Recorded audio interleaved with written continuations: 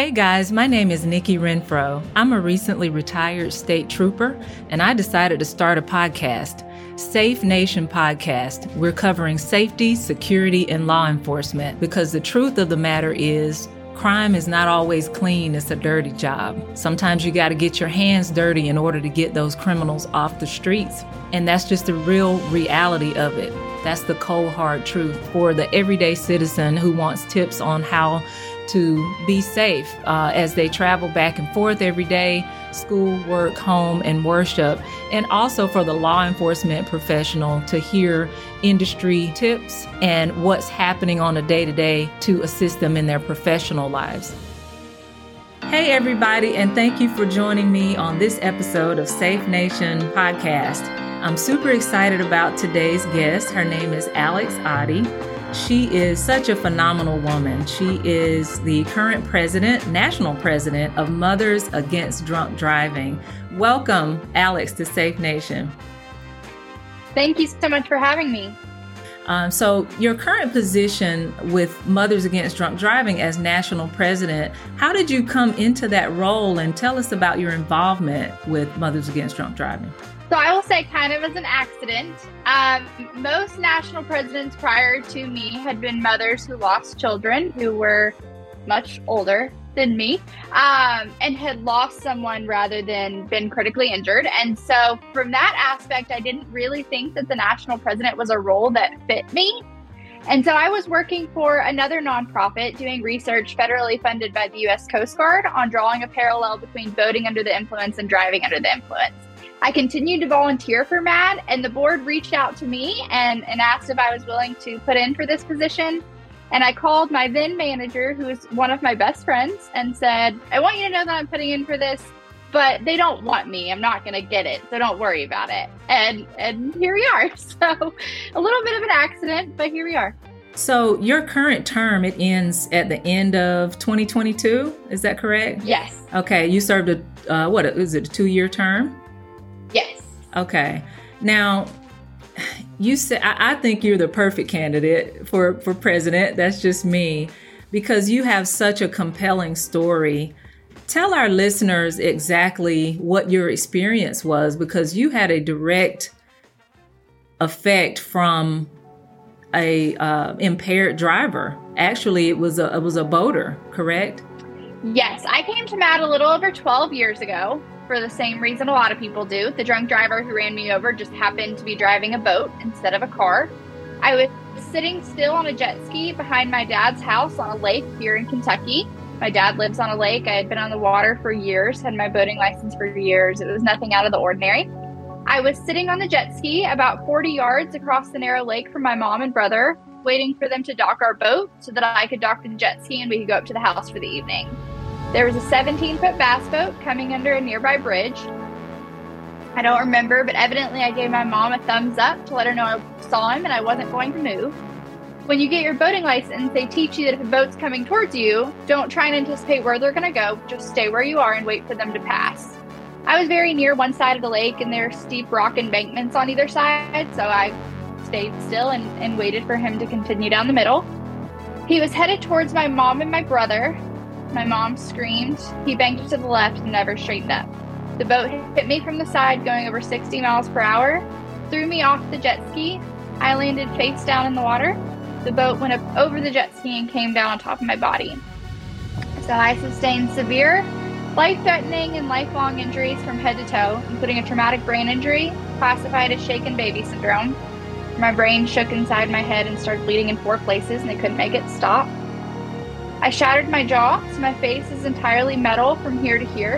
I have 3 plates and 12 screws in my face.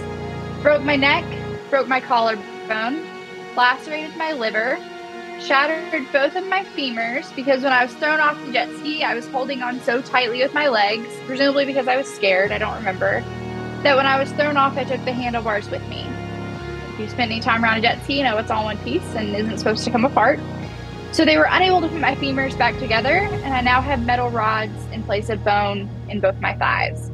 When the boat landed on top of me, the propeller landed on both of my legs. My left leg was under the water just enough that it only required stitches, and my right leg was completely severed by the propeller. I was airlifted to the hospital, and my parents were told to say goodbye before the helicopter left. I spent a week in a coma, several weeks in the ICU, 6 weeks in a neck brace, and 3 months in a wheelchair. And to no fault of my own, this was my new life. Oh gosh, I can't even imagine what that did for you, not just physically, but mentally, emotionally, because how old were you at the time? I was 13. So middle school is hard enough. Just imagine the summer between 7th and 8th grade, you lose your leg and break your whole body. That was not the middle school experience that I think anyone needs. I know. So was there anyone else injured during this incident? No. So I was the only one on the jet ski. In the boat that ran me over, there were 2 drunk men and an 8-year-old boy.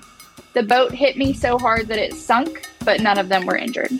Imagine that. They were not injured at all. This is terrible. None of them wore life jackets. I was the only one in the situation with a life jacket. So the 8-year-old is very blessed that he was okay, because they didn't have any life jackets on the boat or anything. But I was the only person injured. So, gosh, there's so many questions around all of that. So your parents, I can't even imagine what they were thinking, what they were feeling at the time. For a parent to have to go through that, talk us through how your mom has probably, I'm sure, 1,000,000 times described what was going through her head and what her emotions were at the time. So my mom and my brother watched the crash happen, and my dad heard it from his garage. My parents have been divorced since I was a baby, and we're never in the same place at the same time, but for some reason this day they were. My mom was a former trauma nurse, and my dad was a former water rescue Marine. So they were actually the ones to get me out of the water. My mom describes it that she went into nurse mode and just detached and did what had to be done. But there are so many things that she describes. When she grabbed my face to try and open my airway, my jaw just crumbled in her hands. And my brother was 7, and for some reason he knew and thought to turn the boat off because he was alone in the boat and it was floating down the lake.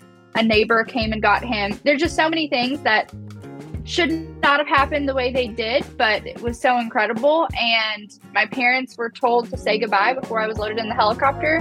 Neither of my parents had ever seen anyone as badly injured as me survive, despite their time in nursing and in the Marine Corps. And so they were convinced that I was not going to survive the helicopter ride to the hospital. So I know that was a very hard time. I was in a coma on my own for 4 days, and they medically induced it for the remainder of a week. But they didn't know if I had water in my lungs, my brain activity, things like that. Oh gosh. Now, what happened with the driver? Has there ever been any contact any conversation or contact between the two of you? So he was nearly 3 times legal limit 2.5 hours later. This was his 4th DUI. He was charged $250 and sent home with the opportunity to reoffend, which I'm told he's done several times since then. I have not had a conversation with him. The only time I met him didn't even really interact with him, but I went to his arraignment and he said, "I'm not guilty. It's not my fault. She shouldn't have been on the water." Are you kidding me? I mean, who would expect that reaction? So there was no remorse whatsoever. No. And the passenger in the boat was also intoxicated, but not too intoxicated to not know what had just happened. And so he had tried to run away. He climbed up the rocks and tried to run into the trees to get away, and ended up needing to go to the hospital because he fell when he ran and broke a rib, I think. And he called the hospital to ask if I was alive, and said that they don't want to go to the same hospital as the girl that they murdered. So he ended up going to a different hospital in Lexington, where I live now. Happened to be the hospital my mom had worked at for 30 years. So there's just too much going on in this story. I'm telling you, you could not write a better and more thrilling novel, but unfortunately it's a true story, and it actually it's your life. It's your life, really. And so you were 13 years old when this happened. And then now, and how many years ago was that? It was 12 years in July. I'm 25 now. Okay. And so you are the youngest president to ever hold the office with MADD, correct? By quite a bit. Yes. Oh, gosh. I'm still trying to unpack everything you just mentioned. So tell me what's going on with MADD right now. What have you been able to accomplish that you're most proud of during these 2 years? So there are two things.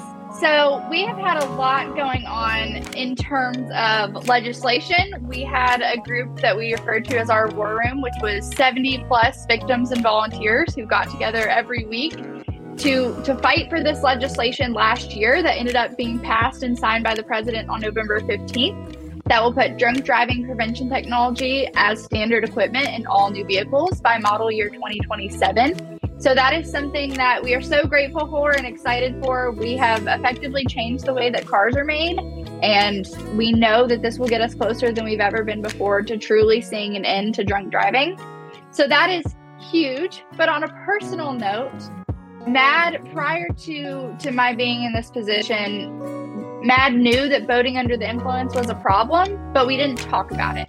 By and large, victims of boating under the influence weren't supported by MADD Victim Services because they just didn't get in touch. It was a very sad situation. And from my perspective, boating under the influence is driving under the influence. The decision you make is the same, just different mode of transportation.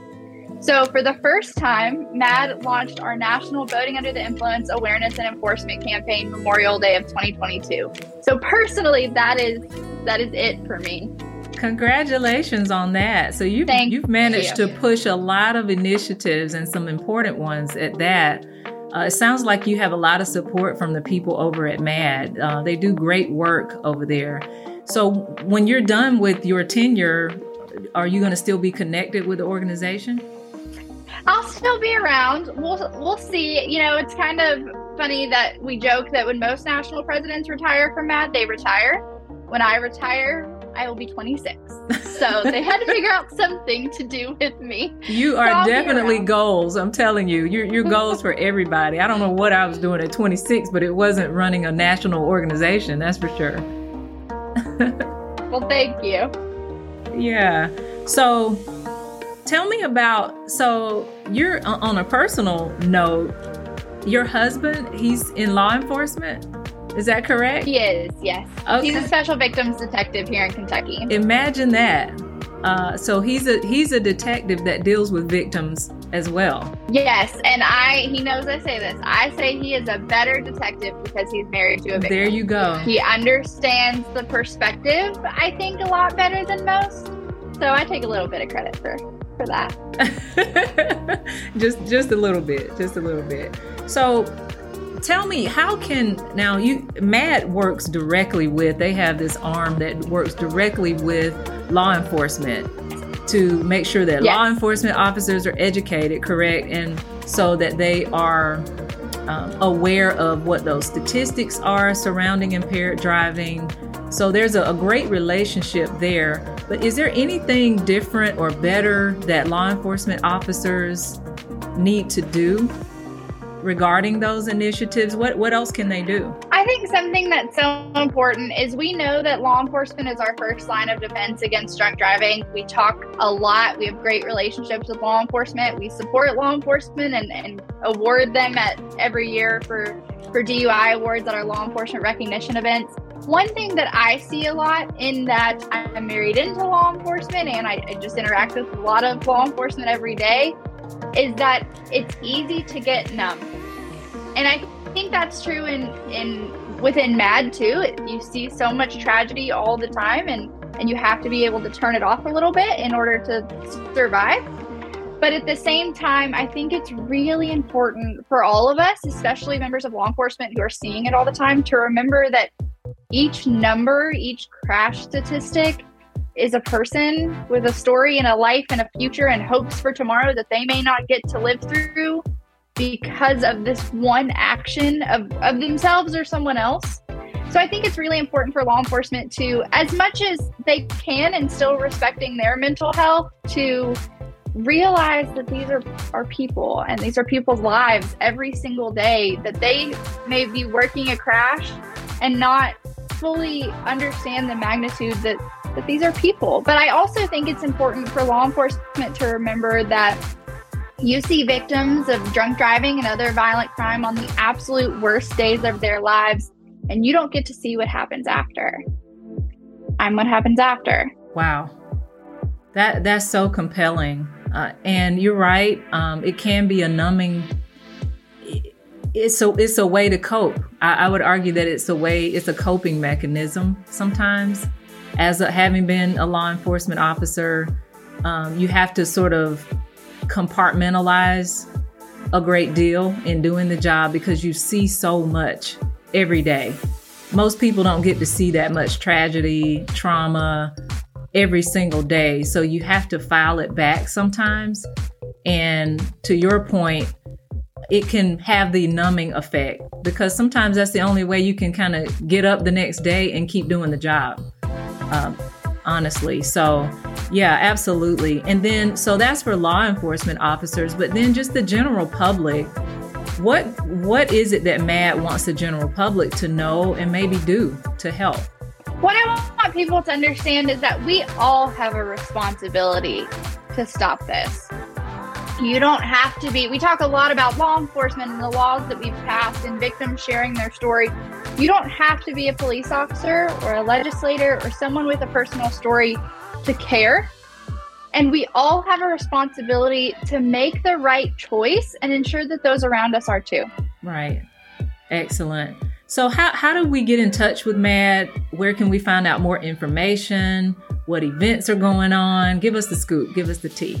So I encourage you to reach out to your local MADD office. Most states have a local MADD chapter that has different programs and walks and victim services going on throughout the year. Otherwise, you can just go to madd.org. And if you want to reach out to me at MADD National President Alex Otte on Facebook, there are so many things that you can get involved in, and I would love to get you connected.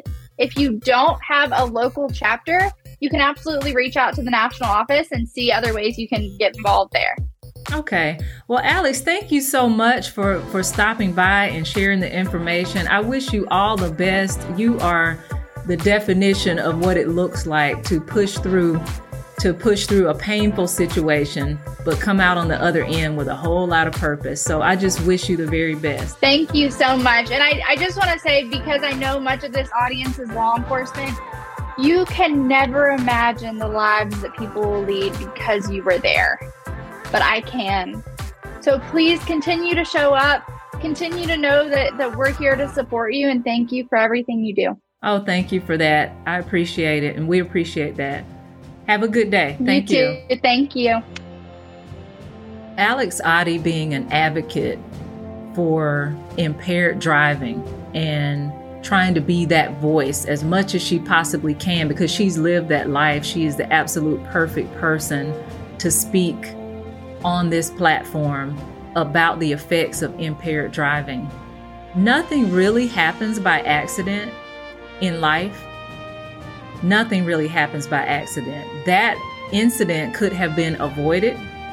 The trajectory of her life has been compelled and pushed in a certain direction because of this. Who would have thought that she would have married a law enforcement officer, someone that now she can influence and impact just with her story alone? I would imagine that he's probably an even more compassionate person now to get the job done in the field of law enforcement. With her mom having a medical background, with her dad having a water rescue background. These things don't just happen by accident. Why did it have to happen to her? I'm not sure.